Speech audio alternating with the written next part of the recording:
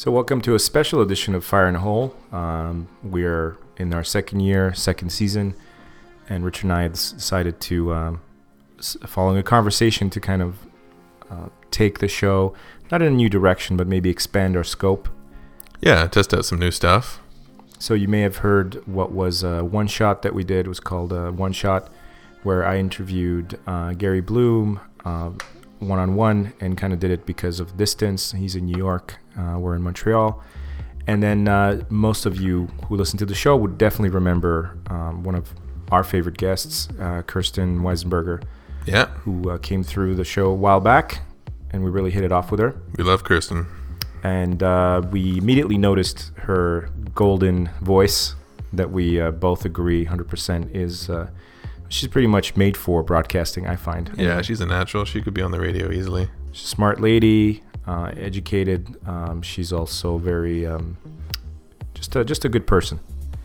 And she had talked about, we definitely try to encourage whenever we have a guest that has kind of the moxie, or at least we think they do. Mm-hmm. We try to sort of let them know and that we'd love to hear more from them. And that led to a conversation, which led to what would be... I think we decided to call it a takeover. Yeah, that's right. So yeah. How does this work, Richard? So Kirsten came in with a couple of her friends and did her own podcast. Julian Switch and Alexis Hope. So these two, one is a lawyer and the other one an engineer. So two professional people who decided to leave their professions, to leave their 9-to-5s, and to join become sex workers, to join the sex trade. So an interesting choice, interesting people with a very compelling story, and one that you may not expect. So it ended up being an interesting conversation about what that's like. Why would they leave, like, quote unquote successful professions, things that other people tend to aspire to be sex workers, where there's a lot of stigma around that. So what caused them to leave, and how they like it? Are they happier? What are some of the things that are better about it? What are some misconceptions that people have around the sex trade? Which are many. Yeah, for sure. And I think this is something that Rich and I wanted to do anyway. I mean, we're always looking to sort of peel back and get to the bottom of, or get a fresh, realistic perspective on either professions or worlds that we don't have any contact with. Or myself as a filmmaker, I'm always interested in how people are portrayed in films and stories, and what it's actually like in real life. So at some point, I think the conversation was that we wanted to talk to sex workers, or we wanted to talk to people in that world, which led to Kirsten telling us that she had two close acquaintances of hers who were in that situation, and we thought together that the best setup would be that for her to actually interview them herself, at once, kind of two birds with one stone, right? Yeah, for sure. So she gets to showcase some of her skills that we believe she has, and I think you'll agree that she has, and also kind of provide this kind of intimate setting, safe setting for these two friends of hers to be able to give us a really raw inside look at not only something that gets stereotyped to hell, but to see that there's people behind this, and they're not all necessarily victims, or they're not all hard luck stories. There is such a thing as a person who chooses to work in the sex trade, and that it's actually possible, and all these sort of things. And that it can be empowering, that it can be a proof that you have sort of agency over your own corporeal being, and you can choose to do what it is that you want to do. And we're not even giving away the material here, because there's a bunch of little surprises as well. This is not just a straightforward story of two sex workers. There are different little twists and turns in there that I think is going to make for really good listening. Of course. And we had absolutely no objections to just essentially removing ourselves from the podcast. Yeah, it was an interesting experiment. I liked it. It was fun. It was interesting. It was odd being off the mic a little bit. Very strange. But I'm glad it was Kirsten who was on there instead of us. Exactly. I felt a little dingo ate my baby a little bit. But after listening to the show, I'm happy to report that it was in good hands. And we'd like to thank Kirsten as well as her guests for sharing all of this really sort of personal stuff. Absolutely. So check it out. It's the Fire in a Hole Takeover. That's right. Maybe the first of a series. We're gonna sort of see where this goes, but don't be shocked if you skip if you skip this intro and you're like, where the hell did they upload the wrong? Where's Richard? That's it. Where's Jason? What's going on? Where's those bassy, silky voices? You'll have to do without them until next week. That's correct. And in the odd event that you like this takeover better than our actual show, please let us know, and we'll bow out like a couple of gentlemen. We'll just retire. We'll just retire and hand this over to Kirsten and call it a day. Yeah, there you go.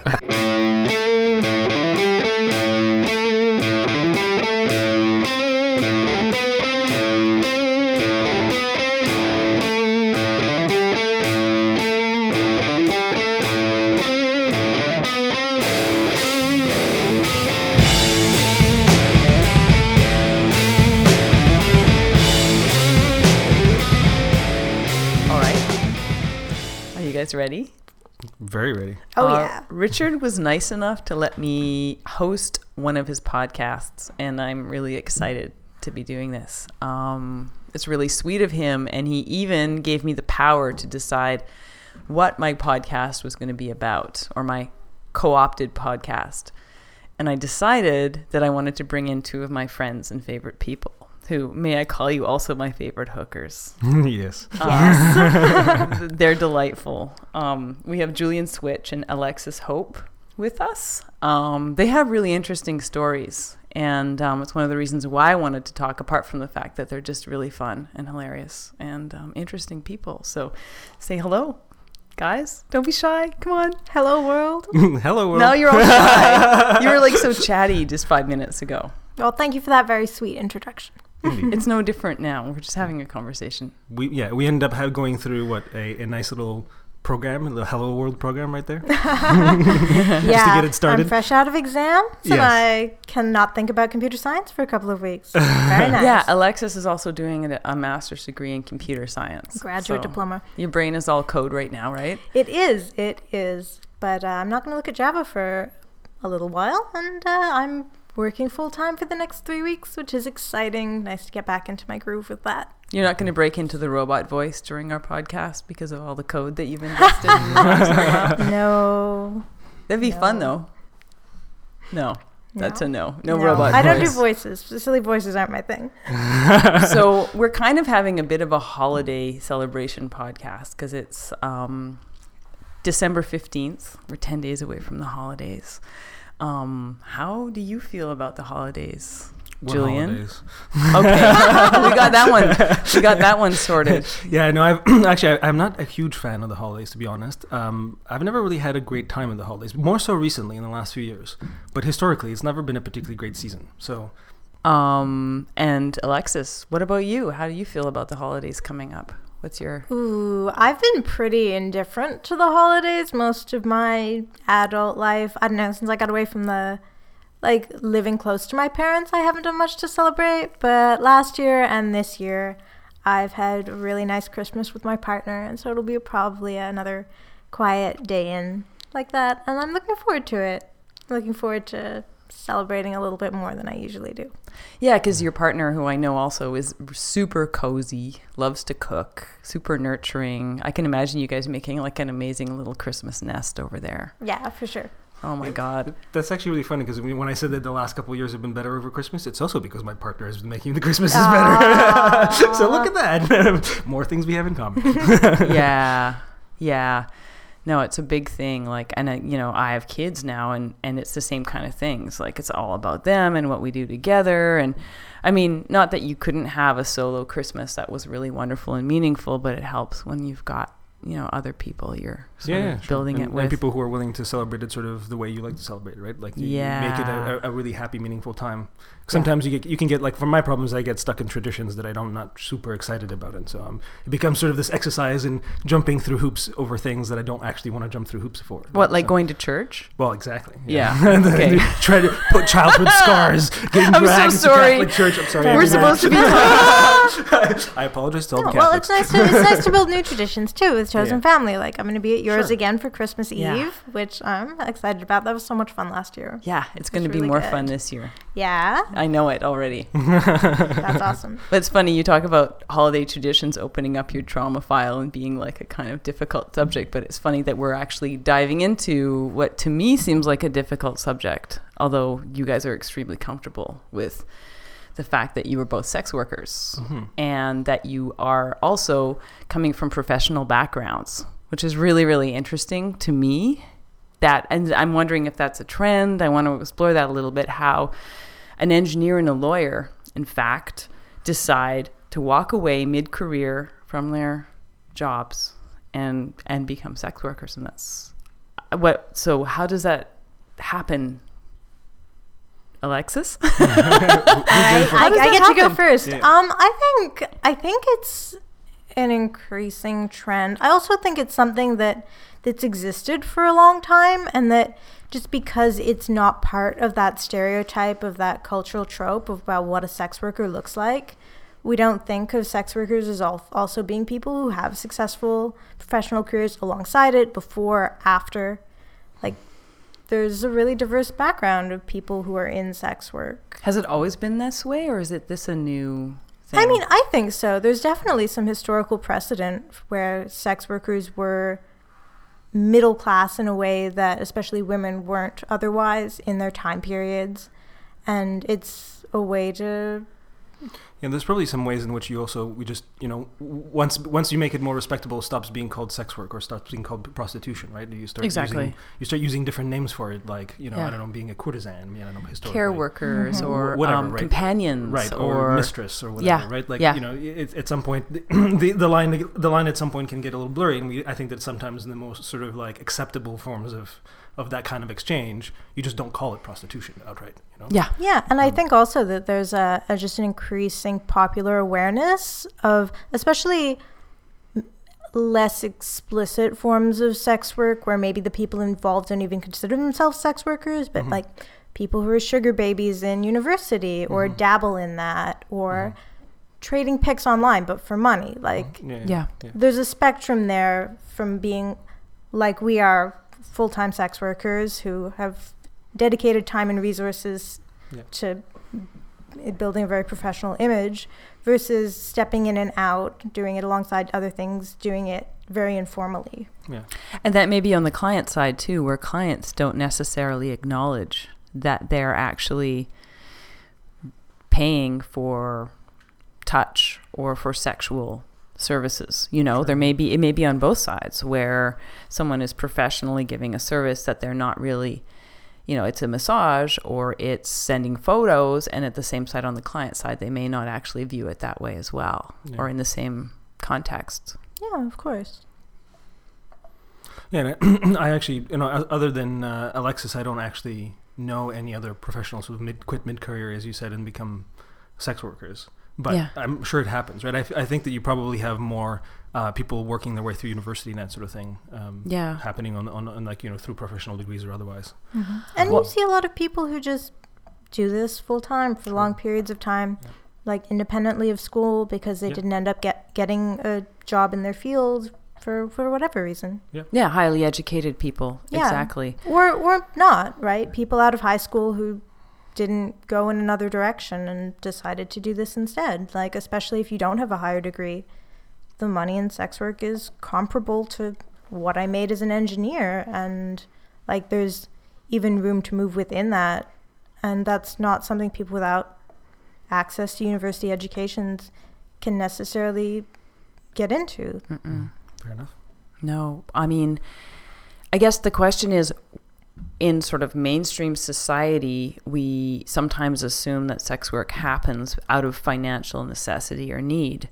And I think it's really interesting when someone comes to it not out of financial necessity. I mean, yes, you both quit your jobs, so you do need to make a living, but it wasn't like you didn't have a good living and a skill set that you could rely on. Well, I think one important thing about how that's framed, both as a stereotype and in how we do it, is that sort of everyone is forced to work out of necessity, right? We live in a capitalist society.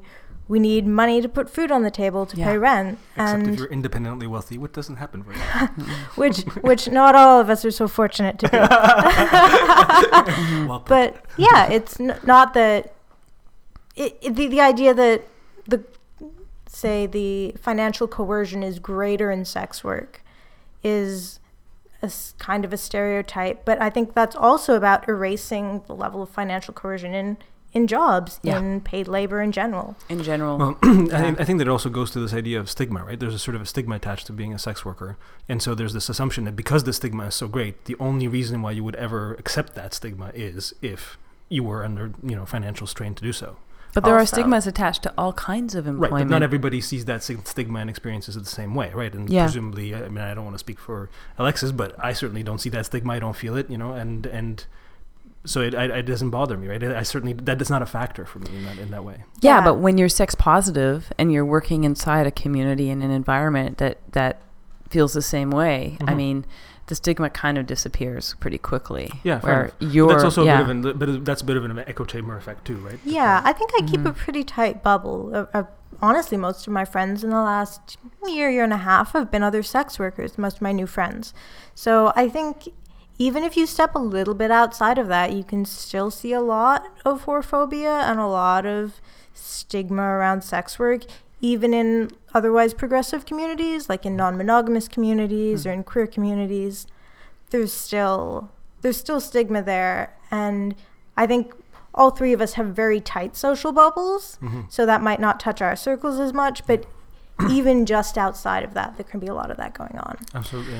Oh, yeah. I know that we live deep inside our bubbles. And that's why I think it's really interesting that the three of us know each other really well and that we can talk quite openly about our lives. And then to a lot of people, our lives might seem really unusual. Yeah. Well, they're not average, I don't think. I don't know. I don't use the word normal, but I don't know, maybe.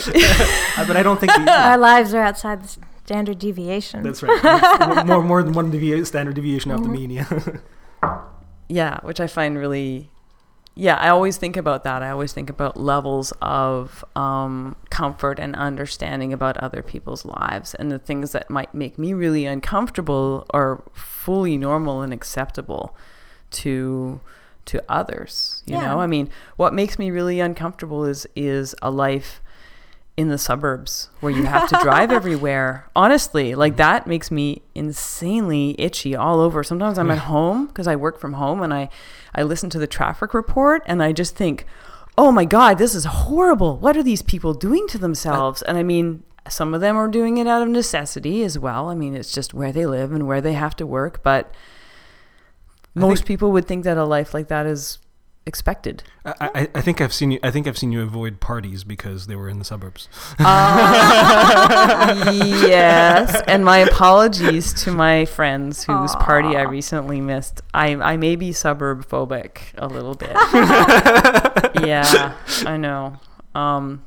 But I think that it becomes really amorphous to me in terms of what one social group considers the norm versus another.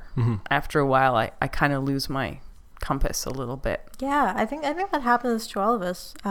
But it's important to keep that in mind. Like, my parents have been super supportive, but I know lots of people who can't tell, who are in similar situations to me, who live in Montreal, who wouldn't tell their parents, who couldn't be out about that. Or well, I mean, in my case, I'm out about it, but that means that I'm not talking to my parents either. We're not on speaking terms. So, or people who struggle with how to manage sex work and romantic relationships, or social circles losing friends over it. It still happens, even in big cities, even in progressive circles. Oh, I bet. Oh, yeah. I mean, when you talk about parents, just this morning, I was speaking with one of my parents, and I told them what I was doing tonight. I said, I have two very close friends who are sex workers, and I'm going to interview them in a podcast tonight.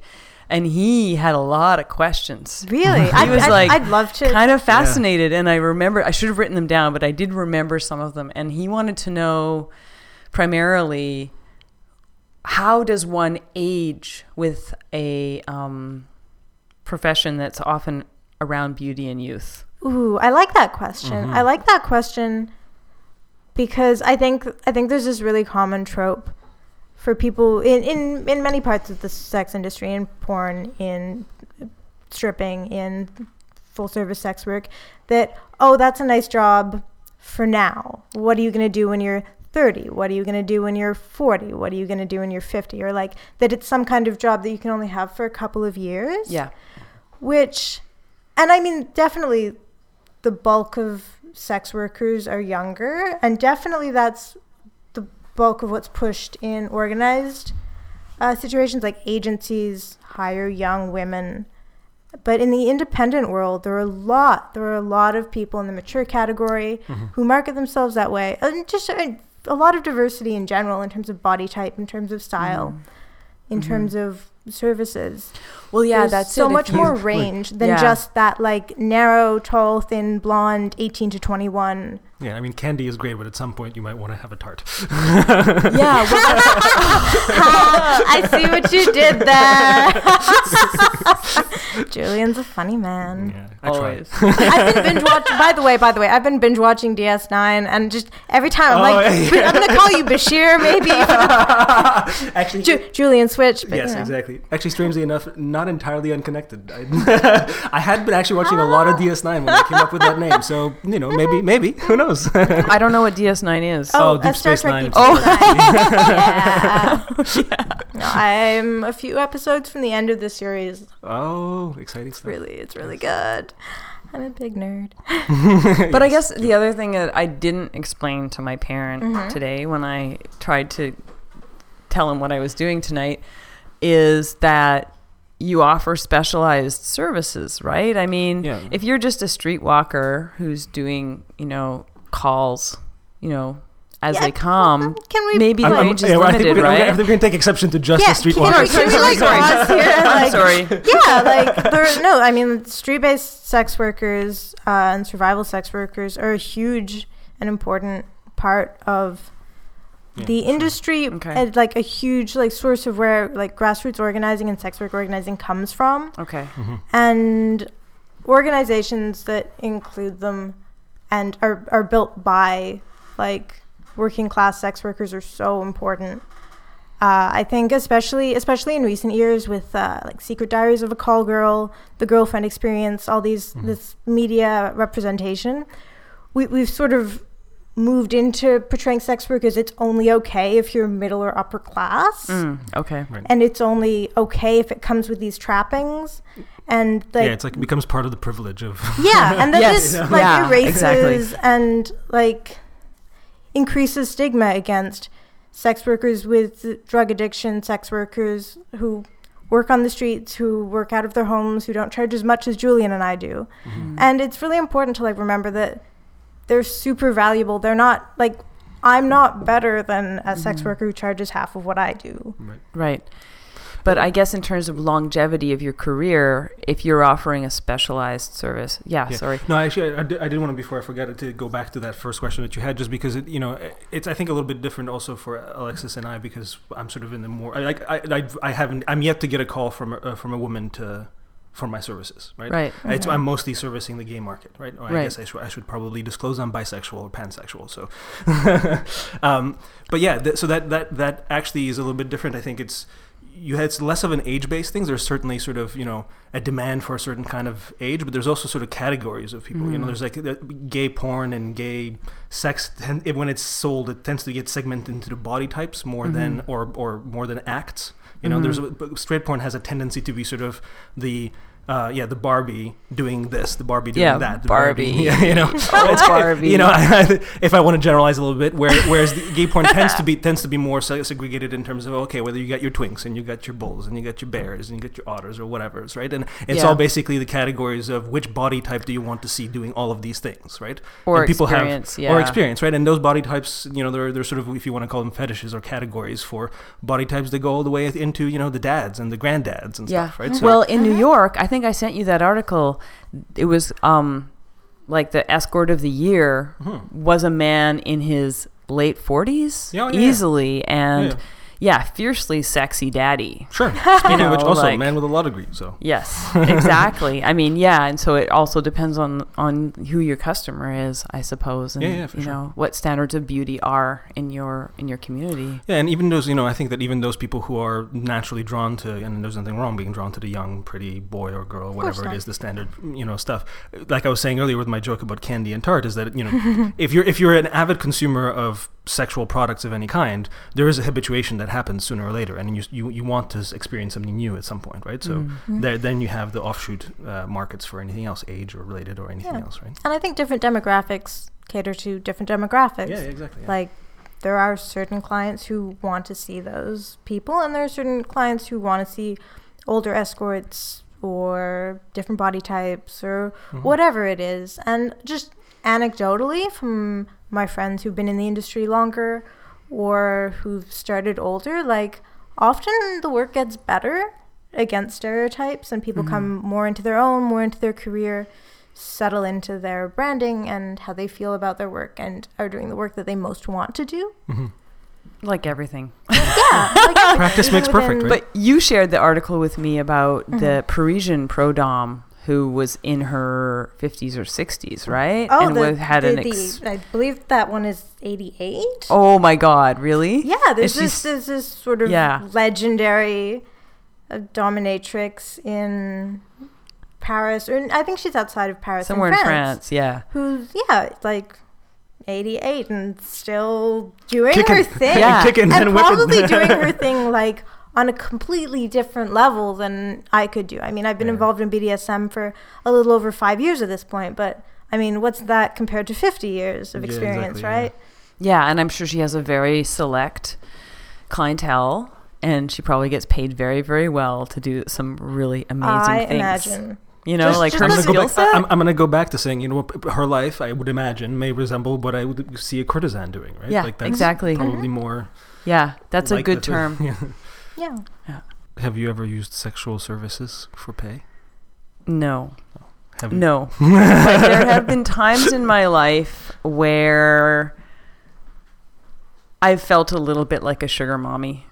Only because the community I hang out in, a lot of them are artists, and you know, they don't maybe earn a lot of money, and there are times in my life where I've been happy to pay for my partners to go out and do fun things, because I want to do fun things and I want to make them happy, and we're going to just go and do fun things together. Sure.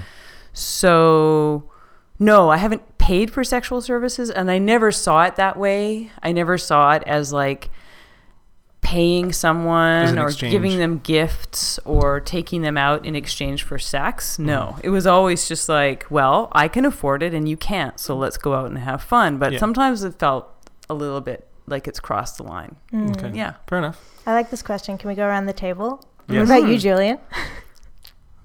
Well, not outside of strip clubs. I used to frequent strip clubs quite regularly, but aside from that, no.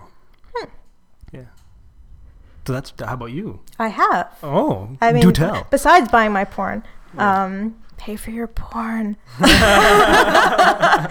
Well, or hire us afterwards. Or both. One of the two. At least. Actually, I had an experience where at the end of a tour, actually, in another city, I decided to celebrate by hiring another escort as a way to unwind. Oh my God, I love that. It was really, really good. It was a really great experiance. That's because cool. Especially being on tour can be kind of much more intense. I assume a female escort? Yes. Yeah, that's hot. Just saying. And it was just, I mean, honestly, we spent a lot of it just talking shop, which is terrible because I talk about work way too much. But it was just nice to be like at the focus of someone else's attention and not navigating that awkward, like, are we flirting, are we not flirting? Especially so many of my friends are sex workers. I'm really, really hesitant to flirt with anyone too much in my immediate circles, even when there's mutual attraction, because I just understand what sexual labor is like and what emotional labor is like and what expectations can be like. So I'm very tentative to approach friends. So just in a situation where it's like, yes, we've agreed to the rate and here you go, and we can just spend this time together and do whatever. It was so good. And it was so nice to be seduced by someone. Did you have like a pajama party? No, you got seduced. I also got seduced, but a lot of it was just talking and hanging out and like slightly cuddling and getting to know someone. It was a really great experience. And it was nice to be on the other side of it too. Because if you spend so much time as the provider, like... Yeah, it's nice to receive. Yeah, it's good to know what it feels like to be a client and like the steps to go through. And to have that power. Would you call it power? I don't know. Because I mean, everyone has power in this kind of I think power doesn't necessarily come from the person who's like, the fact that you're paying for something doesn't necessarily mean that you have power in the moment, because it depends. I think it depends on who wants what, how much, right? Yeah. I mean, one of my things and too. Just because you're paying doesn't mean you're the person who wants something the least. You may want something else entirely. Yeah, one of my things was just wanting to go through the booking process, being like the best possible client I could be, not sending too many emails, trying to keep it concise and to the point, tipping like 20%, all the things that like I like, especially when clients do for me. I wanted to do that for a provider. Sure. When you talk about emotional labor, and did you call it sexual labor as well? Yes. Can you talk a little bit more about that? How does that feel? And what is that exactly? What kind of responsibility do you feel towards your clients? I think I have I think I have some complex responsibilities towards my clients. In sex work, obviously, we're responsible for confidentiality and discretion and privacy, and also often being a support for people in a way that's unusual and there aren't good models for. One of my favorite clients has booked me a number of times just to talk, and we have these really good conversations, and I'm glad to be able to support someone like that who's in a difficult space, like a very transitional space in his life, and just being there. At the same time, when people expect emotional labor, sexual labor, lots of texting, pics, whatever, outside of that context, when it's sort of beyond the bounds of what we've negotiated, that can be really challenging to manage. Because especially if it's someone like you like and you want to keep around, you have to navigate how much you're giving and how much you're getting and how everyone feels about that and without hurting anyone's feelings. Yeah, for sure. Yeah, it's interesting. I think that the idea of like sexual labor and emotional labor depends a lot on how you approach it as the sex worker, as the sex provider, as sex worker, right? You like, I think that depending on the client that I've had, some of them come in and it's very clearly about the sex. It's physical. You can just, you have to sort of vibe off the person who comes in, right? They don't. You can tell when somebody doesn't want to talk, when they're coming in and they just want to fucking get out, and sure they want to have 3 minutes of get to know you conversation, but that's about it, right? And there's people who come in and they want to have a connection. They want to know that you're human, right? And maybe they even like, they don't necessarily always expect it, but they certainly appreciate if you get genuine affection and intimacy in there somewhere. Now, I happen to be the kind of person who like, that stuff just comes out of me in some context, right? So like, I'm actually very happy and I feel very energized to do some of the emotional stuff. Like I prefer the clients with whom I can connect and with whom I can, within reason and boundaries, keep like texting, and it's fun to have a relationship established, right? Yeah, definitely. Yeah, and there's a certain, like, for me, I find those relationships far more rewarding than the straight up sort of, the proverbial wham bam thank you ma'am kind of approach. Yeah, I think definitely that's a thing that maybe isn't portrayed in, media representations of sex work, is that often we build relationships with our clients and see them over long periods of time. And I like truly, truly enjoy spending time with like a great number of my clients. And I think it's all about finding the connection in every session, whatever you can do to relate to that person and meet them where they're at is really what makes it enjoyable for me. And there's an interesting thing that happens also that's sort of like almost like a shrink's office effect. But and strangely enough, I think this actually connects back to the stigma thing, which is this sort of idea that like because it's perceived as a highly stigmatized thing to do, to be a sex worker or to even purchase sex work services, right? If you've paid somebody to do this and you're already out on the sort of quote unquote margins of society doing this thing, well, then you can really say anything to your hooker that you might think of. It's like a safe space, right? Yeah. Like, what could you possibly not say to somebody you're paying for sex? Like, what could you admit that that it sort of it takes the pressure off, and it sort of inadvertently creates the safe space where some people are like, oh, well, I don't know about the guy who comes in and just talks, right? But like that might be part of it. He's just like, okay, well, I've paid this person for their time, and I've paid them to do something that I consider that stigmatized, so I might as well tell them everything else that's on my heart, on my weighs on my soul. Well, yeah, you've purchased that time, and you're sharing that time with a human, and that sharing could happen in all kinds of different ways with different people. Yeah, I think the companionship side of sex work is often overlooked and underrated, but it's a really important and valuable part of what sex work is. Yeah, absolutely. And I mean, I've seen documentaries about the reality of sex work and how you do see these long-term, multi-year companionships that happen. I mean, it's much more complex than what's often portrayed in the mainstream. Absolutely. Yeah, and especially since it is this secret thing that, in fact, a lot of people are doing. So many people are hiding their lives from their friends and family, and that's fine. I mean, some people, that's part of the pleasure and the thrill, but that it's so widespread that you're going to have a massive diversity of people with different needs. Sure. Yeah, and I think that's a really interesting thing that we don't think about and we don't talk about is who clients are, because clients are literally anybody. And often people who are very outside of the industry have this idea that like there are regular men and there are men who see sex workers, and it's really not like that. Clients come from all walks of life. They have all kinds of different needs. And they're just regular people who want to connect to someone, and people pay for sexual services way more often than you might guess. Like the percentage of the population who's seen a sex worker at some point is probably pretty high. And I mean, it kind of has to be to sustain this many sex workers in the industry, right? The work is there, the demand is there. It's a massive industry. It really truly is. I remember taking a taxi from Brussels to the village that I used to live in Belgium. And in the middle, I can't remember the name of the town, but it's really not far from where the UN is located. There's this town, it's like a highway strip, and it's kind of like a little tiny Reno or something. Not Las Vegas, but Reno, with these old signs.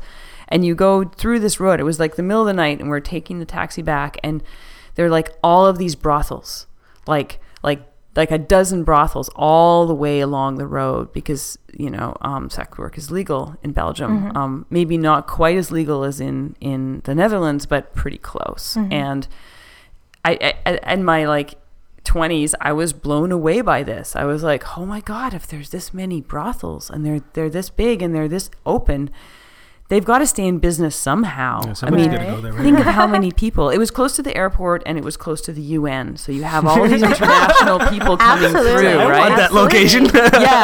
And it was really an eye-opener for me, is to say, well, God, just run the numbers on this and realize just how many people are visiting these places. True. And that's just one spot, right? Yeah, exactly. One little pocket. So curious though. There were like these weird little motels with big tacky signs with like a blinking naked lady, kind of like, it was really awesome. Club Super Sex Neon gone wrong? Pretty well. It was just like one night with one memory like burning through this village, but it's burned in my mind. Cool. I don't know, are there things you guys want to talk about that are important to you? They don't have to be related to sex work. They can be related to all kinds of other things that are pertinent, that when you said, I'm going to do a podcast with Kirsten and I want to talk about, I feel strongly about these things. I was actually expecting you to ask all the questions, so no, I didn't think of that. I was also kind of expecting you to lead the general outline of our discussion. We're going to bounce it right back to you, Kirsten. Oh my goodness, Yeah. I'm in trouble. Okay. Tag team. So, okay, no, I do have a question. I guess I was maybe avoiding asking it because it's the thing I think about is like, what happens when you have a client who you are really not attracted to? Have you ever had that happen? I have one word for you. What? Viagra. Maybe for you that Yeah, I know, works. exactly. Maybe it doesn't work that's for particular everybody. to my side of the story. Yeah. We've talked about this. Yeah, Sure, about yeah. like No, but I mean, I'm not gonna. Yeah. I'm not gonna What beat do around the you bush. do when you have a client who you're no pun intended, but actually no, Pun 'cause very you're much a service intended. man, actually. I think for me, what I do is much less about the attraction, much more about the connection. Yeah. So I can find something to connect to in almost all of my clients. Yeah. Like we can find some thing to talk about, some way to get to know each other that works. Yeah. There have been, in the course of my career, there have been a few people that I really couldn't connect with. And it's not the end of the world. It's just sort of, it can be kind of unsatisfying. Mm-hmm. It can sometimes be a little frustrating. Just if there's not the right kind of give and take, or if someone wasn't clear about their expectations and really wanted something quite different than what they asked for, or there can be these mismatches. Mm-hmm. But by and large, I think I make enough of a connection with my clients that it's fun, that we get on, that it's great.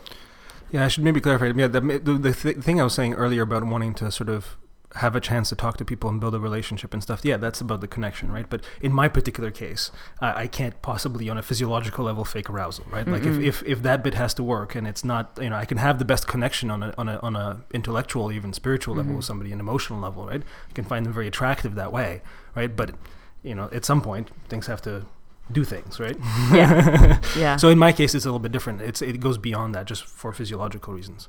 Right. Yeah, that makes a lot of sense. Exactly. And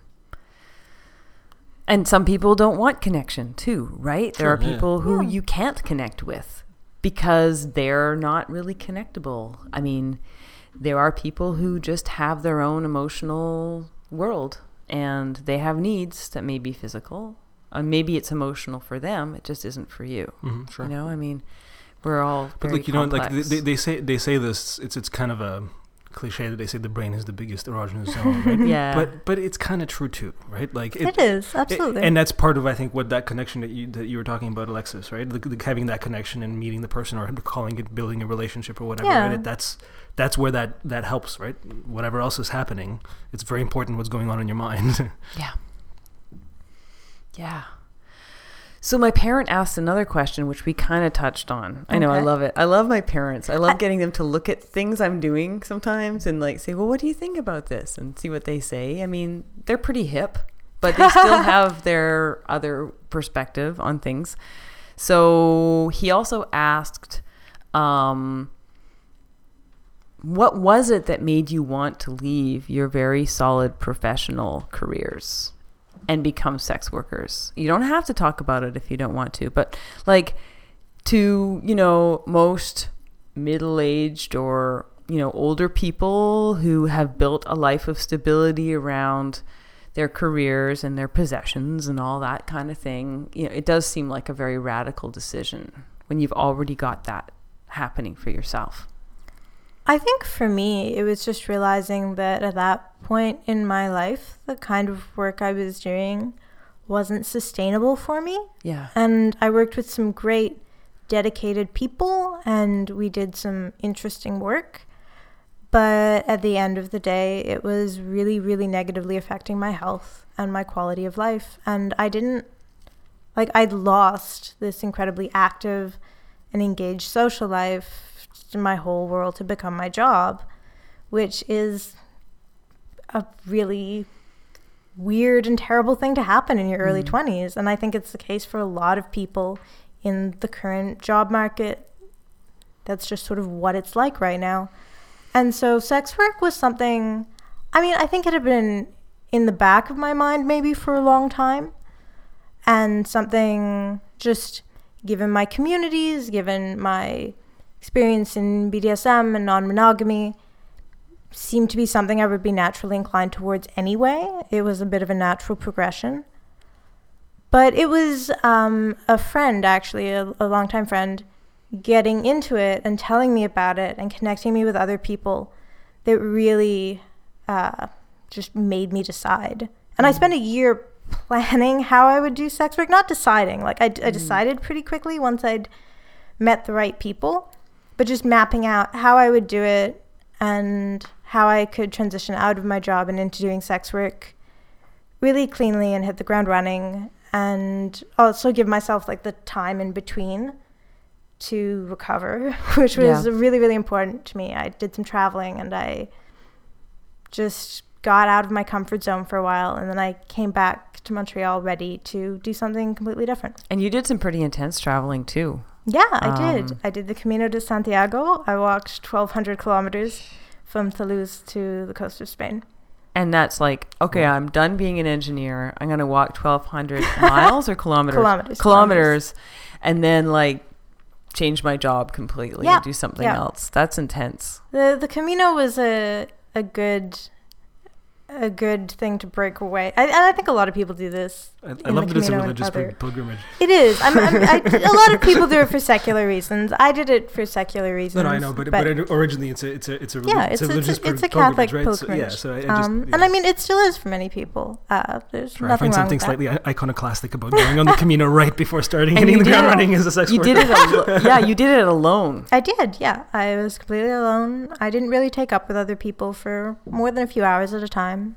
But it's nice to, put your whole world on your back and just walk. How did it change you?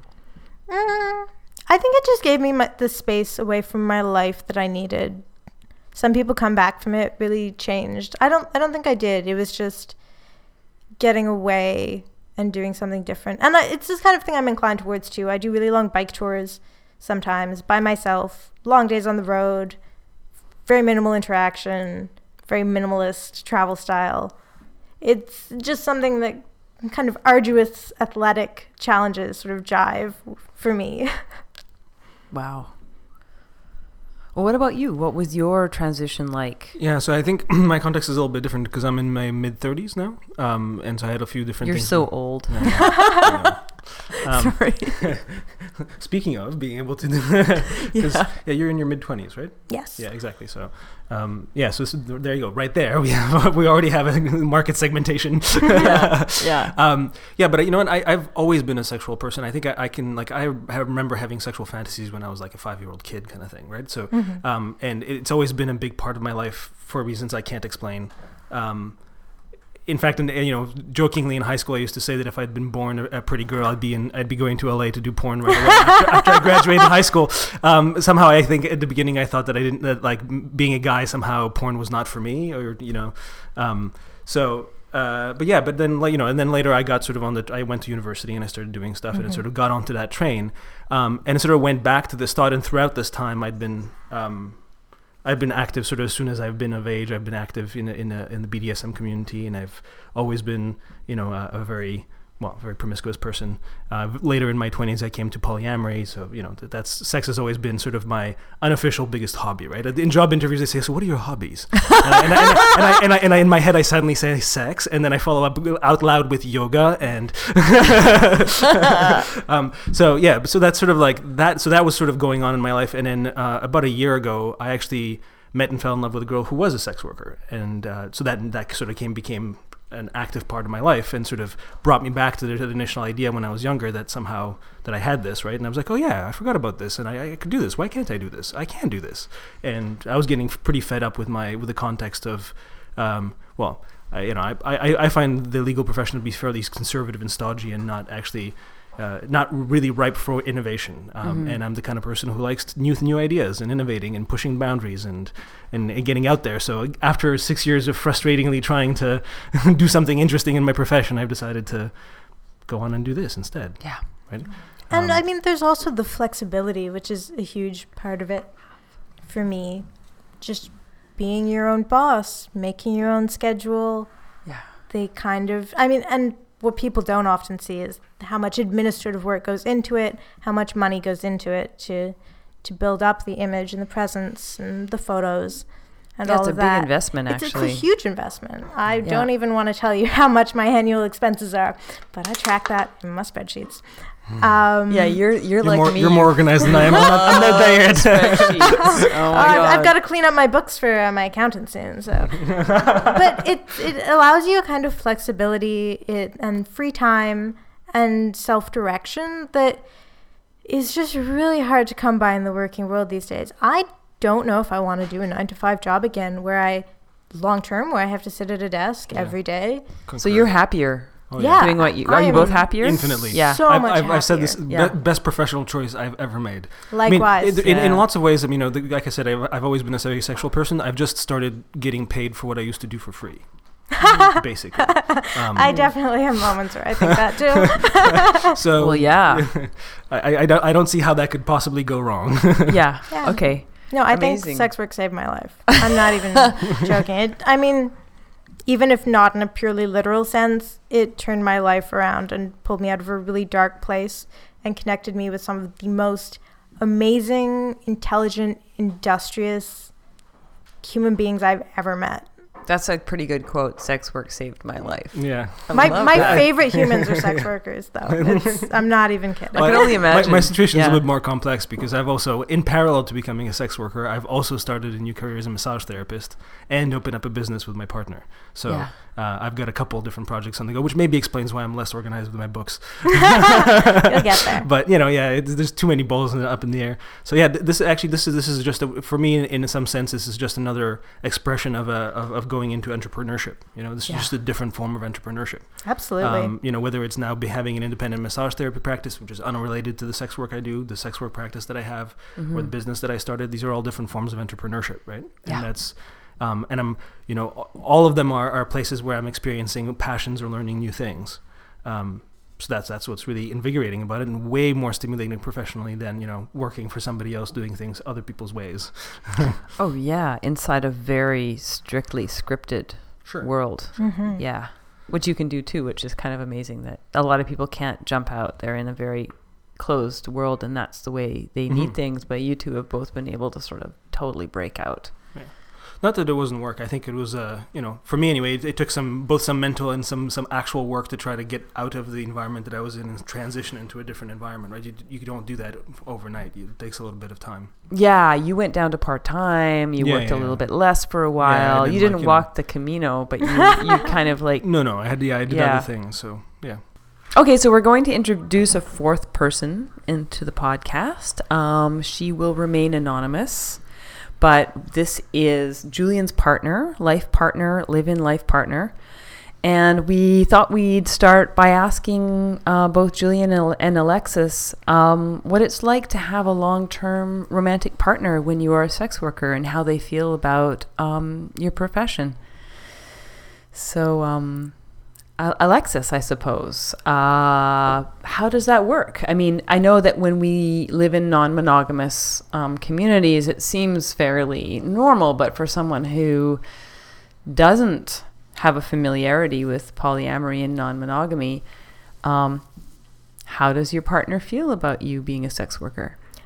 Well, while I've been doing sex work, I've had 2 long-term concurrent partners who both completely knew about my work, both of whom I knew from before I started working and who were aware of my plans to do so. So we were able to have a lot of talks about that. But yeah, my partners have been really supportive about my work, and it's been a good experience. I think there's like a lot of stereotypes, a lot of like mental mythology around like, oh my God, sex workers can't have partners, people can't date sex workers, how could a man date someone who's an escort? But there's a lot of stigma around that, and we see that in the queer community too, especially for people who do full service work and people who interact mainly with male clients. But yeah, I think it's definitely something, I mean, communication is key. It's kind of trite, but it's true. You just have to talk through absolutely everything and be really honest and find that level of emotional safety with each other. And you need a partner who you can decompress with, who's going to be comfortable to hear about your day and to be able to offer solutions and offer support as well, I imagine. I think also it can just be you know when to get that support elsewhere. Like, I wouldn't necessarily go to my partner with, like, I've had a bad day or I've had a shitty client. Not that, like, I would keep that hidden, but just if I need to decompress about sex work, I have sex workers who I can do that with, and they get it. Yeah. And that's really important. Like, yeah. You have a strong community. Talking about work and decompressing about work is something I do with other people who have that kind of work experience. Mm-hmm. Right. And your partner is there to be your partner and to have fun with and to cohabit with, like, and just kind of live day to day. And it's to have that normal life with. And my job's my job, and it's a very important part of my life, but it's still it's a job. It's work, and it's something that fits into my life like most other people's jobs do, I think. Yeah. Exactly. Sure. Okay, Julian.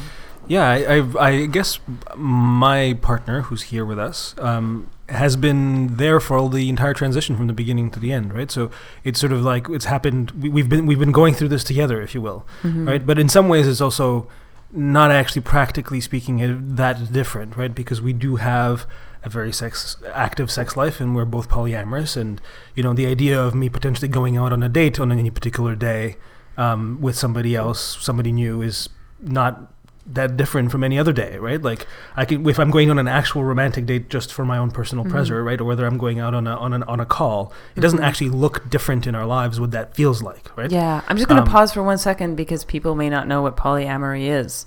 Can you explain very quickly what that is? Right, so polyamory is one form of what is, I guess, most broadly called non-monogamy, right? So all forms of relationship models that are not monogamous in a strict way, and polyamory is one that I think most simply boils down to you any one partner being able to love as many other partners as they need or feel the need to love, right? In a communicated and open way with everybody else that's involved, right? So everybody knows who's dating who, and everybody's negotiated any boundaries that need to be negotiated, and everybody's on board with the fact that everybody is allowed to love whoever they're loving. It's not a secret thing. Sorry? It's not a secret thing. Everything's in the open. Yeah. So, we live a life where on any given Tuesday, or maybe not a Tuesday, but on any given Friday, right, I might be going out on a date without my partner because I'm meeting somebody new, or my partner might be going out on a date meeting somebody new. And that entire sort of mechanism on a day-to-day basis of having that happen, whether that's an actual romantic date or a call, it's already there in place. So it's actually not been particularly strenuous, at least from my perspective. But she's here, so... Yes. So step in, partner of Julian. Hi. Tell us what you think, how you feel. Well, as a lived experience, I don't find it particularly difficult, right? I know that he's a sexual person. We have this open relationship. I'm not threatened or scared or worried by him with his clients. And the thing that I find most appealing is watching his growth going into a career that's fulfilling to him. So it really doesn't matter to me whether it's sex work or whether it's carpentry, right, or photography. The ultimate importance for me is how grounded he feels and how it impacts my life with him. So obviously, I mean, I'm a relationship counselor and therapist, so I'm really comfortable negotiating relationships and dealing with emotion on some level. And for me, it's more about his emotionality. If he feels happy and healthy in what he's doing and it doesn't negatively impact our relationship, then I'm incredibly supportive. I have to say that there's, other factors in that I have a child, right? So obviously there is conflict sometimes underneath there because you're negotiating what I would like to think is being really open-minded, accepting, sex-positive life, but also in the lived reality of what a 12-year-old's life is like. And so there's sort of a negotiation in there that sometimes can end up feeling like rejection to him or protection on a certain level, and is complicated. But the advantage of being with somebody like him is that we really do talk through things, right? We really do have to deal with it. So regardless of whether there's an emotionality there, there's still connection, and I don't feel like unattended to or not listened to or separated from this person because of his career choice. Wow. That's really cool. Yes. Plus, there's this added benefit that it seems to turn them on a lot. Well, that's important. It energizes you to do something you love, right? Like I said, this is a hobby, it does. right? You do what you love, you do what you're passionate about. It just gives you more energy. So Exactly. And I think about people who, let's say they're passionate about having sex with multiple partners, but they have to do it on the sly, and how damaging that can be for them and their partner. I mean, sure. There's something to be said for acknowledging what you need and working together on that. Yeah, I think I'm very out about what I do, but I definitely have to recognize that there's a lot of privilege in that. Like, I don't have children. I don't intend to have children. I don't intend to work with children or seek public office. There are a lot of you never know. Mayor of Montreal. It wouldn't be any worse than the past few. It would be a lot better, quite honestly. Corruption in Montreal politics. We'll run on a platform. Oh yeah, we'll be on the ticket together. But yeah, I'm very open about what I do. Sometimes I think I'm a bit brazen about it, but I'm not afraid of people finding out. Most people close to me know. I'm pretty open about it with acquaintances. I have been a bit more guarded in spheres that intersect with my old career, but definitely there are people who know. I suspect eventually the people I used to work for may know. And it's not really something I want to hide going forward in work either.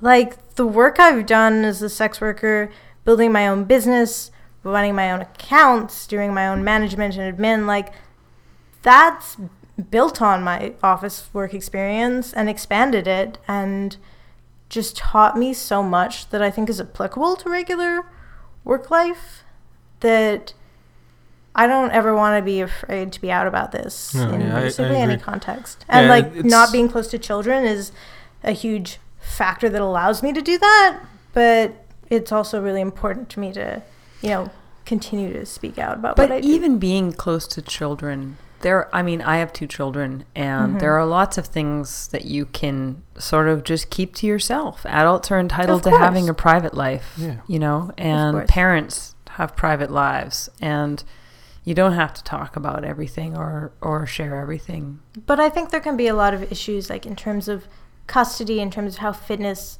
as a parent is viewed, not so much like in your interaction with your children, but how other people can view a parent who's also a sex worker. Oh, yeah. Like that, I think, is where there's a genuine danger there. Yeah. It's not just being a negative influence. It's how that will... Look, the reality is that like picking up on something you said, there is in fact a large portion of society that have a stigma about this, right? And I mean, we were saying before, we kind of exist in a bit of an echo chamber in our own little bubbles where maybe that's attenuated or maybe not. We don't even feel that particularly much because we're surrounded by sex positive people who accept us for who we are and what we do.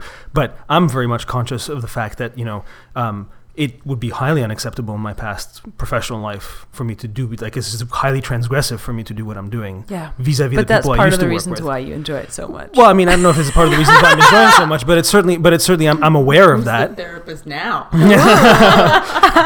Look, I'm very much aware of it, and when I made the choice to do this, it was with the consciousness that it might become public and it might become an issue, and that if it does, I'm prepared to stand up and say I believe that this shouldn't be stigmatized and that I have the right to do this, and there is in fact nothing wrong, etc., etc.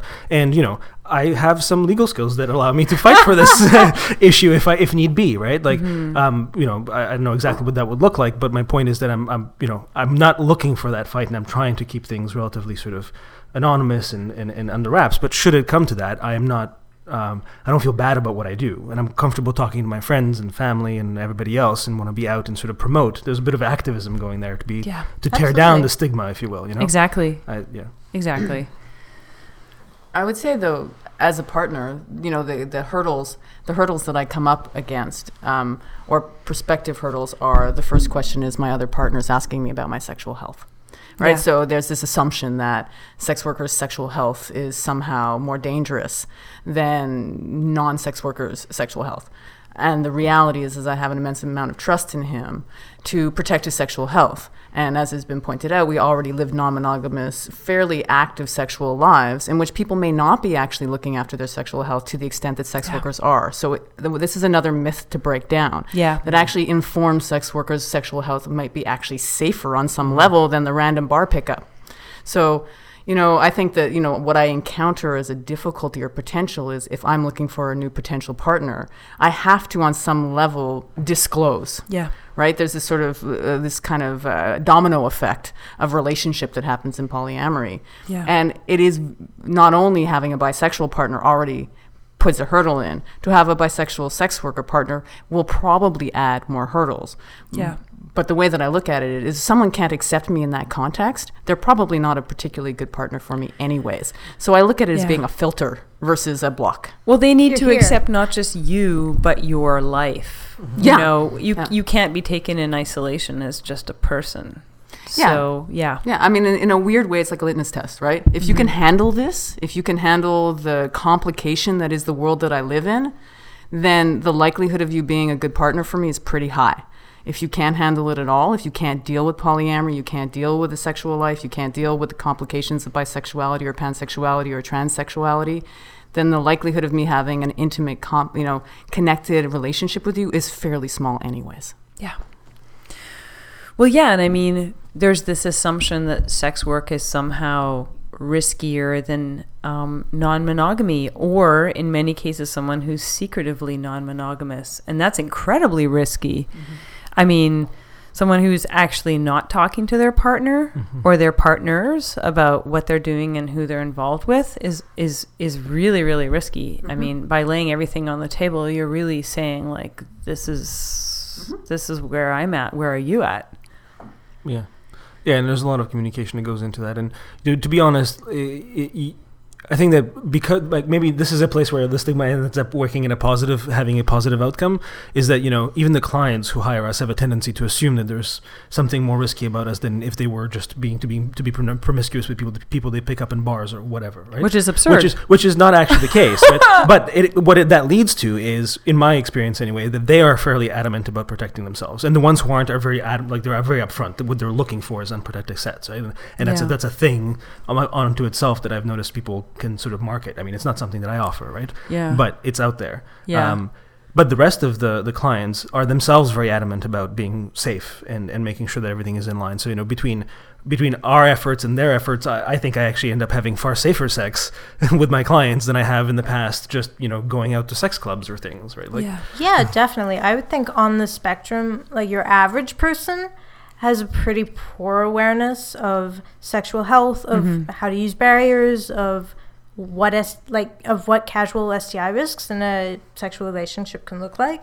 I think people who are ethically non-monogamous, who are polyamorous, tend to have a much better view of that. But even then, like, I'm going to say non-monogamous for about 5 years before I started doing sex work, 4 or 5 years. And even then, just the things I've become aware of and the small things to be careful of in doing sex work, and just keeping track of fluids and using lots of barriers and upping my testing schedule even more than it's already been. My knowledge about sexual health has expanded a lot in about 1.5 years of doing sex work compared to even someone who's very well informed beforehand. Yeah. And I mean, did you want to say? Oh, no, I was actually just agreeing. In that, I think that regular testing, I think there's a tendency for people to be in kind of fearful denial of their sexual health. They don't want to know, right? They don't want to get the HIV or the Hep C, or they think it won't happen to them. It'll never happen to me. I mean, and many of these. Many sexual health diseases are not particularly dangerous. It's the stigma and the relationship with them that are.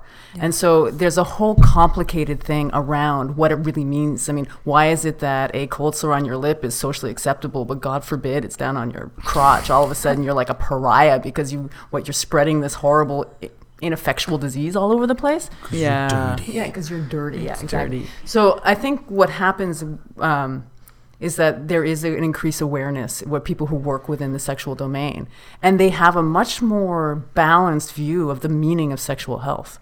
And I think that's fantastic. Yeah, totally.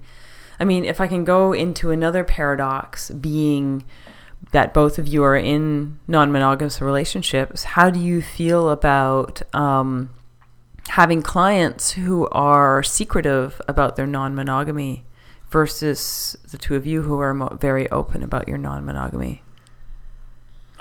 Yeah, I try not to judge other people's circumstances, especially that in my particular context, since all of my clients are men, there is obviously a not insignificant percentage of that who are very obviously closeted, right? Mm-hmm. To a greater or lesser extent. And, you know, I respect people's choices in that way, right? Like it's a context and a circumstance that I don't understand, and there's lots of complex reasons why people choose to stay in the closet or not, or come out of it, etc. Right? And if that's the way that they choose to escape, then I'm happy to provide them with a safe means to do so. Yeah. Right? But like, I'm not gonna go out and judge and tell them how to live their lives in that way. You know? Yeah. Yeah, I think it's been a learning experience for me. Prior to doing sex work, exactly once I was the other person in someone's relationship, and I didn't know. Mm-hmm. And I eventually found out, and it was very emotionally devastating for me to find out about that in a way that really kind of surprised me. And so that was something I thought about a lot coming into sex work. And even though it's still, I wouldn't see someone in a closed relationship in my personal life, it's something I've come to terms with in sex work because, of course, I have single clients, I have clients with partners, I have clients who are married. And I have to, have faith in them in making the judgment to come to me, mm-hmm. and that's their decision, and that. Yeah, their relationship is their relationship to manage, and it's their life, independent of what they choose to do with you. And I have my responsibilities there to be discreet, to value their privacy, to take my own sexual health, and the techniques with which I sterilize my equipment and that sort of thing very, very seriously. But yeah, it's something that I've come to terms with, and that it can be okay for me. Yeah, it is their choice. Yeah, it's their choice, and they've come, and that's not my moral burden. Mm-hmm. It's interestingly enough, I don't think I have to deal with this any more now than in the context of just going out to party and finding men to sleep with, right? Like, at any point in time, if I'm looking for essentially mostly a sexual encounter with a guy for my own personal pleasure, it's not an insignificant possibility that this person is in fact closeted and married and just down there for that one time a month or whatever, right? Mm-hmm. Like, so in some sense, it's not any different than it's always been. And like I said, my approach has always been, whether in my personal life or my professional life, that, like I said, it's not my place to judge who is closeted and why they may be so, right? Mm-hmm. Like it's their story, it's their time, and their choice to come out or not come out when they're ready. Everyone has had their trajectory. I mean, you've been closeted before too, right? Oh, I mean, absolutely. Maybe they're just at another point in their lives. Yeah. And it's not your job to show them the light necessarily. It's just to love them really and support them and get, be with them. Yeah. Sure. And then I'd rather they come to me and professionally, I'd rather they come to me and get a good service that's clean and safe and all that stuff, right? And like you were saying, taking safety responsibly into account because there's maybe other people involved, right? Mm-hmm. Then do it otherwise, right? Yeah. Yeah, and I think like Julian said a little while ago, like it's really important for me to like not be judging my clients' decisions and what they're doing in their relationship. Often actually, I'm asked about being in a non-monogamous relationship because I'm pretty open about that, and I don't talk about my partners. I respect their privacy, but I'll sometimes talk to clients about how that functions, mm-hmm. Sure. And that can be something that they find interesting. I don't try to advise people about that. I just lay out that this is what my life looks like, and this mm-hmm. is how some people live. And like sometimes something I'm very knowledgeable about within Montreal is sexual health and the kind of resources you can get access to. And if clients ask, we'll often counsel them on like how to get tested, where to get tested, what they can ask for, and that sort of thing. Because that's mm-hmm. in our industry something that's really important on both sides, that clients mm-hmm. are also getting tested regularly and not afraid of that. Sometimes the clients who are most worried or anxious or paranoid about STIs are the ones who are like, I've never been tested my whole life, but I'm definitely clean because I am. because I'm invincible. Right? And people don't think that, like, well, most STIs are asymptomatic, and many of them aren't a serious issue unless they go a long time without being treated. And just managing yourself with sexual health and being aware of it and taking a non-judgmental approach is really important. Yeah. So we're going to ask a kind of novelty question. What are the most common or the most interesting, unusual special requests that you get? Just tell me about the special request, whichever one you feel like talking about. Oh, can I Without go first? divulging Go first. any Julian is so excited. I'm so excited His face because is glowing. He's blushing. Because it's both, I think, going to be a fairly extreme kind of a special request that most people are not used to, and one that I'm actually genuinely excited to go through with. And it's actually somebody who doesn't want to have sex with me at all, but who wants to have an S&M session in which I am the masochist and they are the sadist. And in particular, they are very interested in leaving bruises. So I'm going to spend a whole evening, actually a whole night with this person getting bruised in all different parts of my body. Oh my. Yeah. He's going to need a little care after that. Oh yeah. There's going to be a lot of baths the day A after. lot of baths. Yeah, Maybe Epsom a whole lot of salts. poking fun. It's what You're just like, Oh, yeah. you said you were Maybe- okay with this. maybe I should disclose that BDSM is part of my personal life also, and so my partner may be familiar with some of this stuff. Oh my goodness. I say nothing. So, yeah, and you're excited about this. Okay, because you're used to Absolutely. dishing it out, and now you're Sure, going to but, receive it. the general ones don't dish out things you can't take, or at least you haven't taken once, right? So Absolutely. it's good. It's good practice to be on the receiving end at least sometimes. So I think this will qualify. What about you, Alexis? Well, I do different kinds of sex work. I do massage. I do girlfriend experience, which is most of my work. And can you I explain do what girlfriend domination. experience is for someone who may not know? Girlfriend experience is often referred to as full service sex work. I'm probably going to let people Google a lot of these terms. I'm not sure what I'm allowed to say on air. I was told that it involved kissing. That the girl... Maybe no, but I was told that, like... It means maybe different that's- things to I'm different a people, little I bit think. naive. It means Maybe. different things to different people, and I think people outside of the industry often have a very different picture in their head of what it means. It generally implies certain services and warmth and affection, and I mean, it's also an umbrella term, but it's just, I mean, it's what I would offer in a session with a client, because I want that closeness. I want a connection. I want to, talk to somebody and get to know them a bit. Can Right. I ask a question? Oh, Does it involve emotional labor? Yes, it does. Yes. But I mean, so can other parts of, But, of there sex are- work. I think the domination work I do, the third thing I do is domination, and that also involves a lot of emotional labor, especially outside of a session. Yeah, I bet. In terms of most common requests, definitely, because I included my GFE encounter, I often get requests about pegging or prostate massage, which is something I really enjoy, and I find a lot of men are kind of tentative to approach it or have certain anxieties about it or what it means for them, or maybe they've never found a partner in the personal life to explore it with. What is pegging? Pegging is anal sex with a strap-on Okay. on someone who has an anus. Gotcha. Usually the term refers to a woman pegging a man, but there can be other gender configurations going on there. Sure. So that's definitely the most common one I get, and I really enjoy it. I think it often keys into like my kind of ideal experiences with a client, was that they get to explore something that they've been thinking about, something that they've been wanting, and I can give it to them, and I can explore that with them, and I can guide them through that with like all my history and knowledge of that, and in a warm, safe, inviting space. That's where really there's no cool. judgment. Yeah. And that's really what I vibe off of. Those are the sessions I come out of grinning. And I mean, it can be anything. It can be, clothespins on nipples. It can be really small things. I think especially in BDSM, because I've got a St. Andrew's cross up in my in-call, that kind of thing. People often have anxieties that their interests are too tame.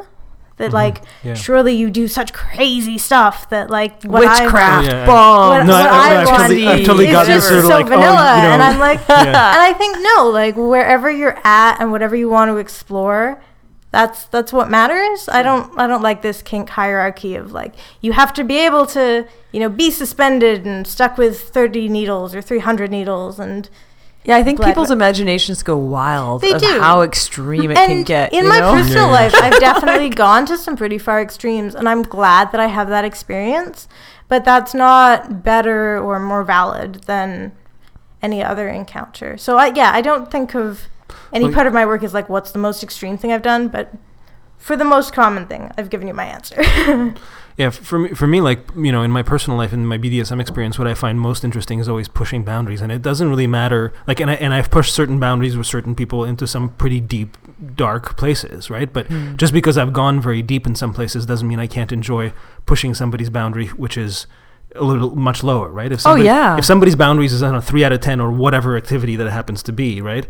Trying to gently nudge them and get them to explore and show them how 4 out of 10 could be a pleasure is exciting, right? Well, a journey of discovery is always exciting, exactly, rather than working with someone who's super jaded and who's seen it all as like, yeah, whatever, okay, do your worst. Sure, exactly. Someone who's like super titillated by like the most sort of, early explorations. Sure. I think that's almost more exciting. Exactly. Definitely. And like I said, you have to sort of like de-hierarchize it in a way. It's kind of hard not to, because some things are more intense feeling than other things, right? And so there's like an easy way to try to put a hierarchy on them, but that's not how it is, right? It's all, at least not for me.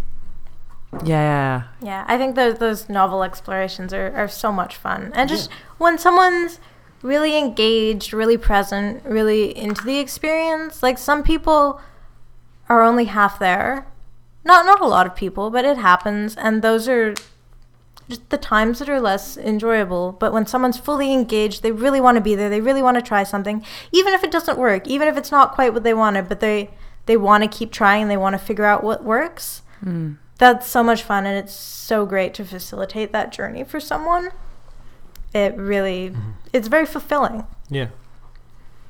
Do you guys have long-term or recurring clients who you can go deeper with and have sort of more in-depth experiences with? I have a few clients who see me semi-regularly, dating back over a year for a few of them. I don't know, like, I haven't had a lot of BDSM clients who've been very long-term and very intensive. A lot of the work I do is very sensual. And so it's more just about exploring the connection and trying different new things and just bringing something new to each experience than it is like going deeper into a particular interest. Right. Okay. Yeah, I have one client who's fairly regular. I've been doing this a lot less long than Alexis. I've been doing this for about a half a year now. We're coming up. So far I've had one very regular client, a couple of recurring clients, but most of the guys who have been coming back actually have not been at all interested in BDSM. So it had nothing to do with that or exploring a particular interest. Their interest would be what you would call them fairly standard vanilla ones. But I think what they come back for is actually that connection that we were talking about before. The ability to have something real and intimate in that moment, and having a boyfriend-girlfriend experience kind of a thing. So I think that's more where I see sort of like, so there's not really an interest to push. If there's an interest, it's getting to actually know somebody better and better and better, and therefore being able to create a better connection and more, a more satisfying sexual encounter with that. What I'm really fascinated by is parallel worlds and how there are lives and worlds or parts of our lives that we're not allowed to talk about, or that some people talk about and others don't.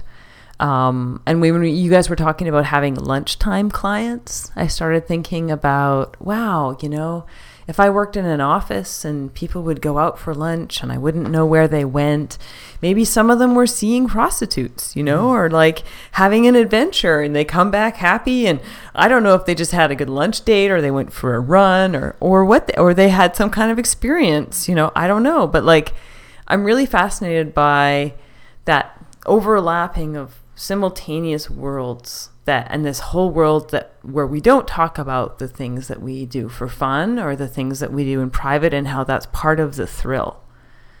I mean, And you guys are kind of part of that world of like the secret world.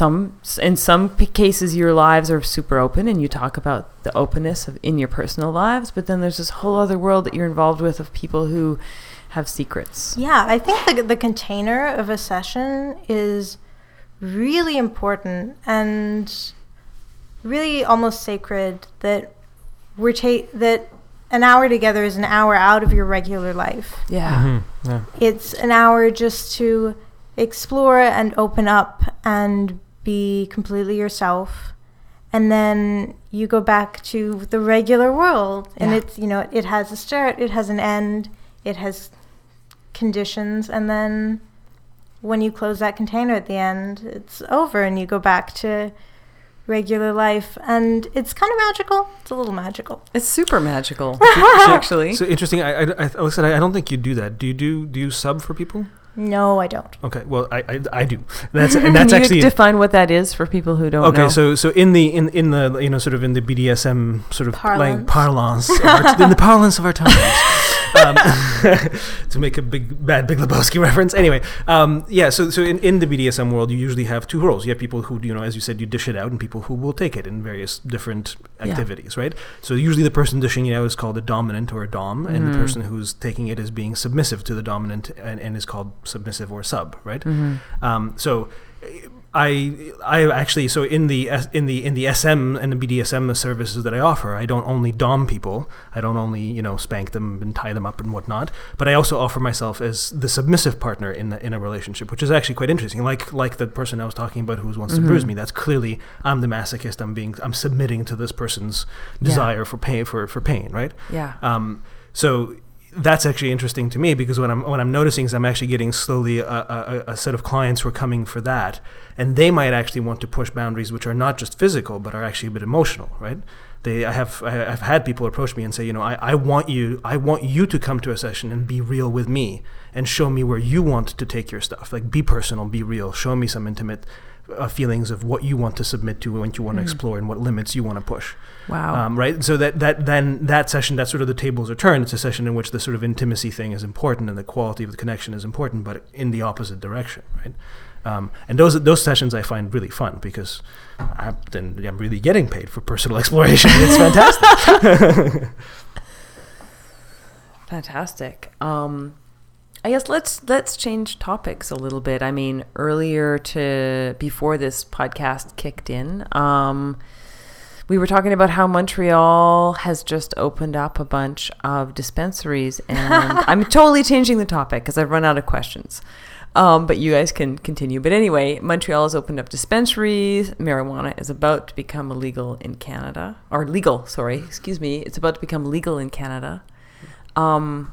Not that this has any relation whatsoever to sex work, but I was wondering how you guys felt about that. You think so? How so? Sure. I mean, clearly people, at least anecdotally, people associate drugs with sex work, right? Like, also, I think you might want to draw a parallel between the changing attitude towards morality and law, right? Yes. Whether abolition has an impact and what abolition's impact is, right? So when you're in a state of drugs saying this is illegal, what happens is the usage doesn't go down, but the safety of the usage does. And so at a certain point, which is like what happened with prohibition back with alcohol, you get to a certain point where the pushback is like, wait a minute, actually, making this illegal doesn't make it inaccessible.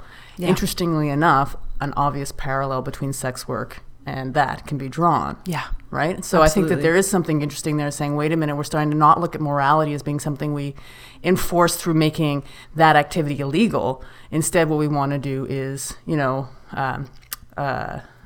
regulate. Health, best practices, best health practices. Yeah. And the way to do that is to accept that people do this, and let's keep people healthy within it. Absolutely. Yeah. And we see in models around the world where sex work is decriminalized, basically everyone is happier and healthier, and there's less violence and abuse going on.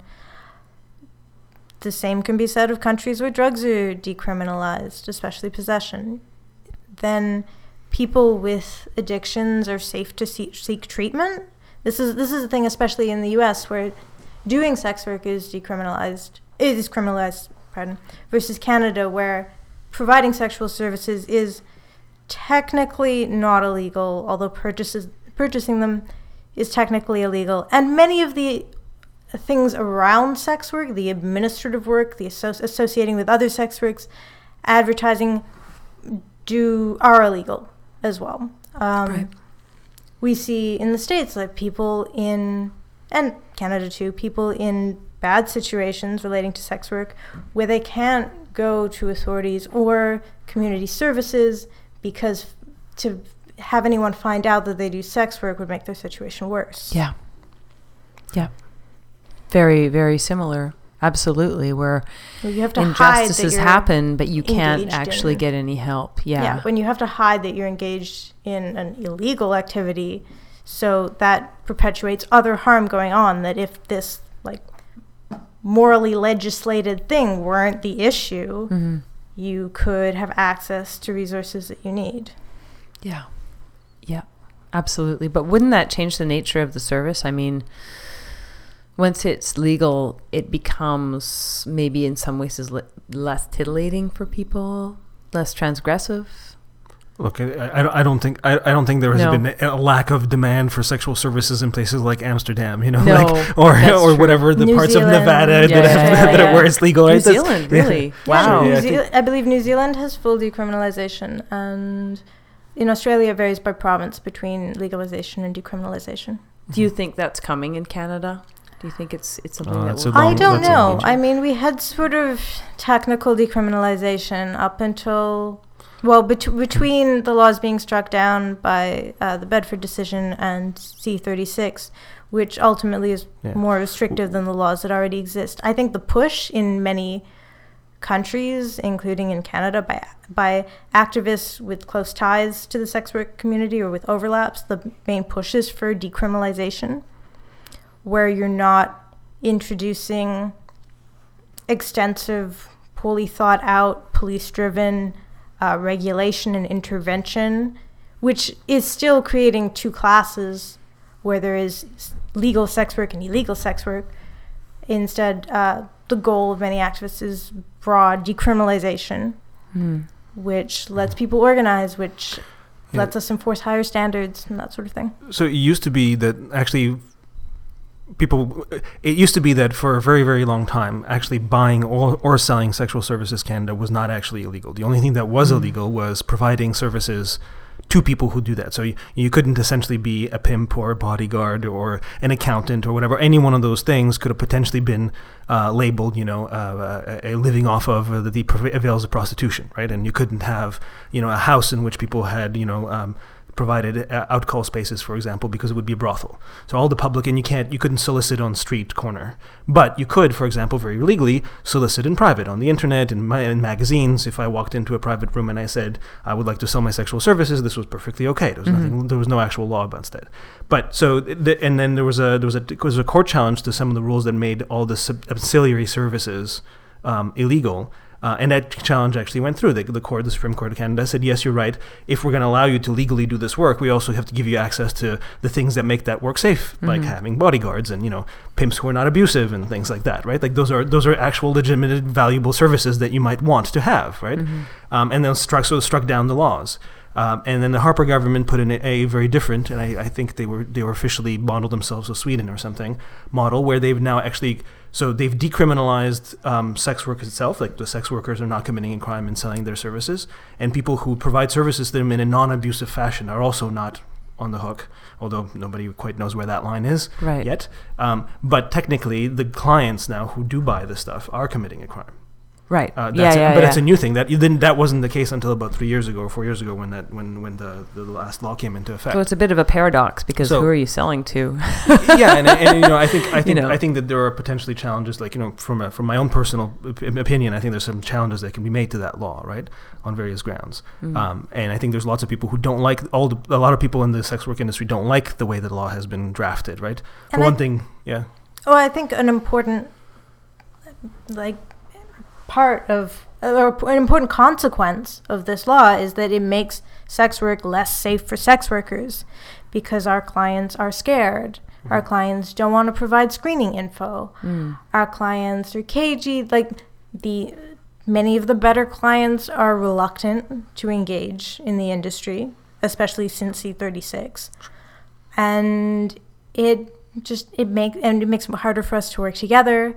It makes it harder for us to pool resources. There are a lot of issues where this law that is technically to protect sex workers makes our lives more difficult and dangerous. For example, blacklisting Johns. Well, which is actually interesting because the previous law was struck down on the grounds that it was actually creating an environment which was unsafe for sex workers. That was the challenge was you can't allow us to do our jobs legally, but take away all the services that make our lives safe, right? Like access to all this stuff, right?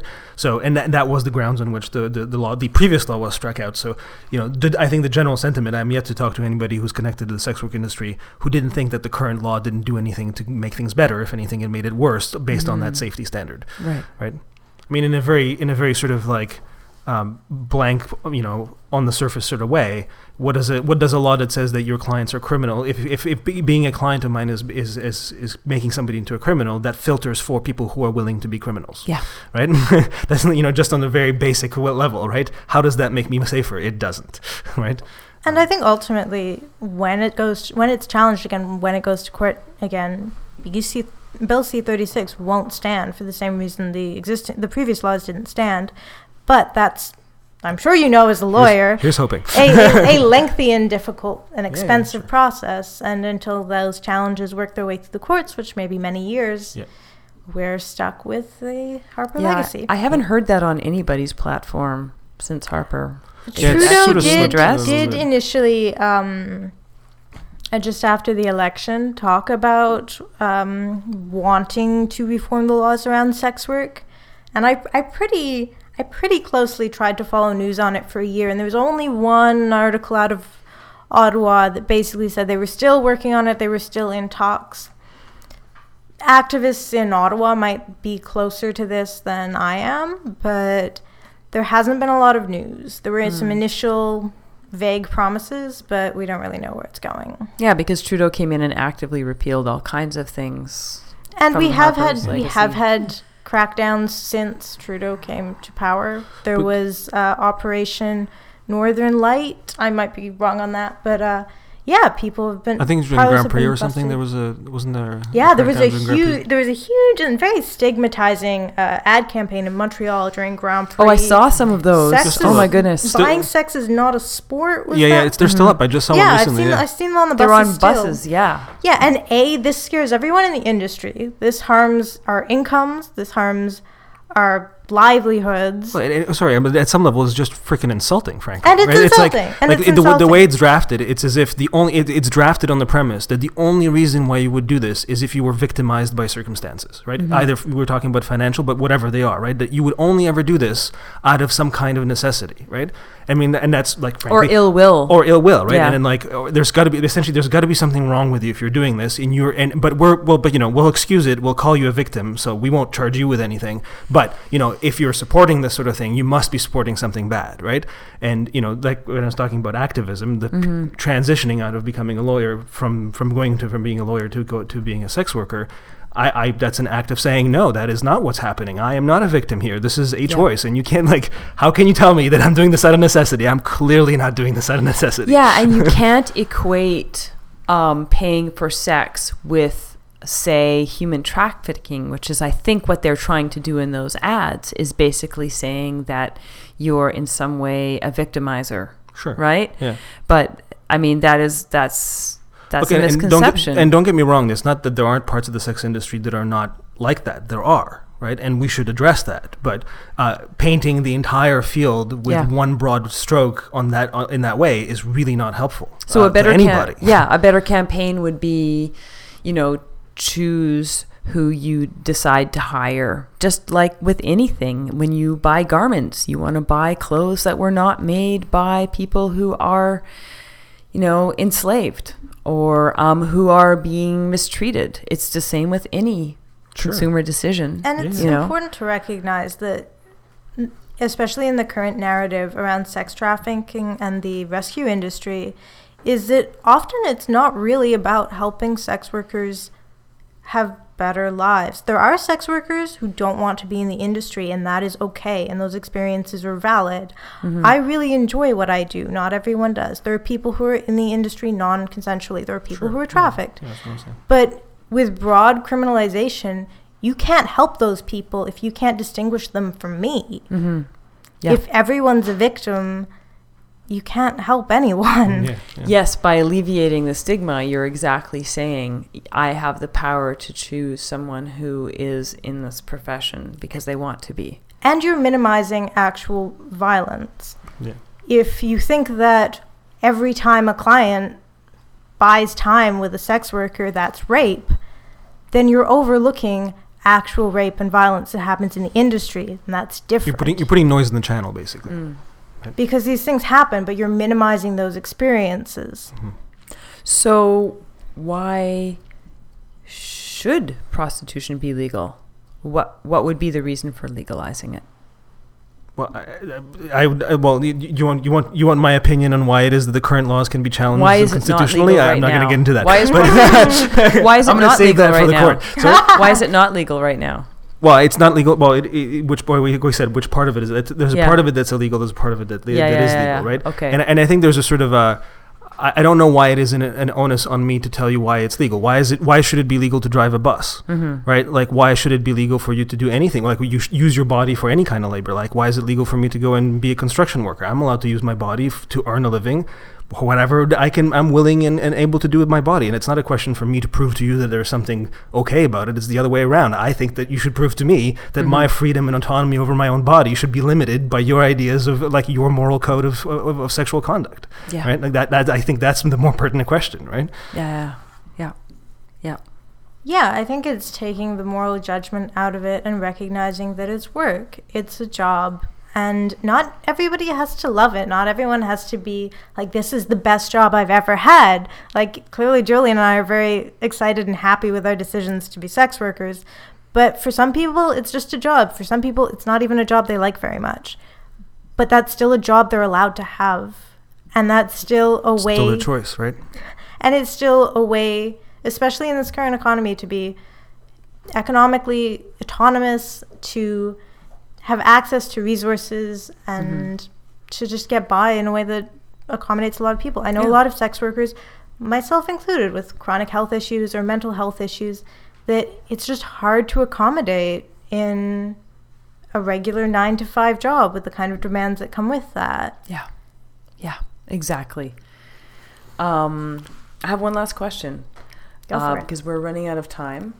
For those listening, if you want to experiment, hire a sex worker, and you want to do it safely, what would you recommend? What's your advice? All right. Well, I think probably I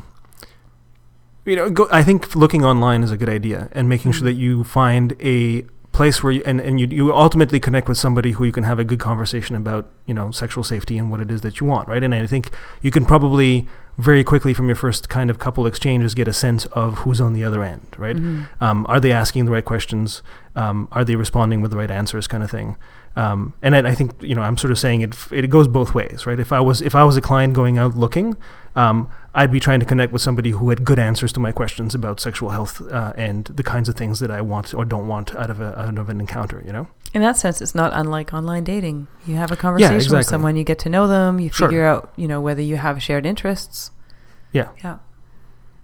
I think definitely online is one of the best ways to find people these days. Something I would look for is a history of being established, like ads dating back a certain length of time, consistent advertising, consistent contact info, maybe the presence of social media, anything that proves that this is an established, consistent person, because there are scams out there. They're not very common, and you don't have to be super paranoid about them, but just some basic consumer research. And another thing is, be really respectful when you do this. Read the ad, read the website if there is one. Try and take all that information in. Often people won't want to, Julia mentioned sexual health and asking those questions. often those aren't questions you want to ask in the initial exchange with someone, and a sex worker will probably take offense at that or decide not to see you. Explicit questions are really frowned upon. Sexual health questions often come off as dismissive and condescending. It's a conversation you can have in person. It's an important one to have. But,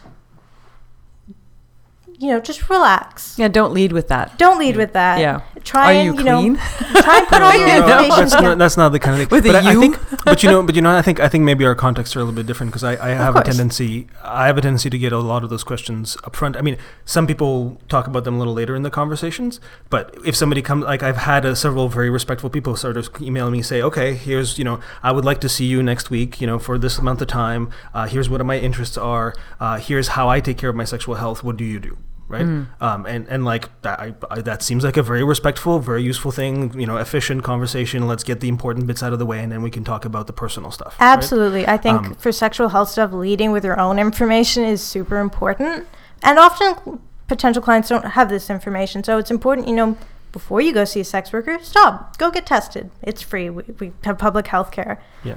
And, be able to be forward with that and just read all their instructions, follow their information, note their rates if listed, don't haggle, don't be demanding, try and plan in advance.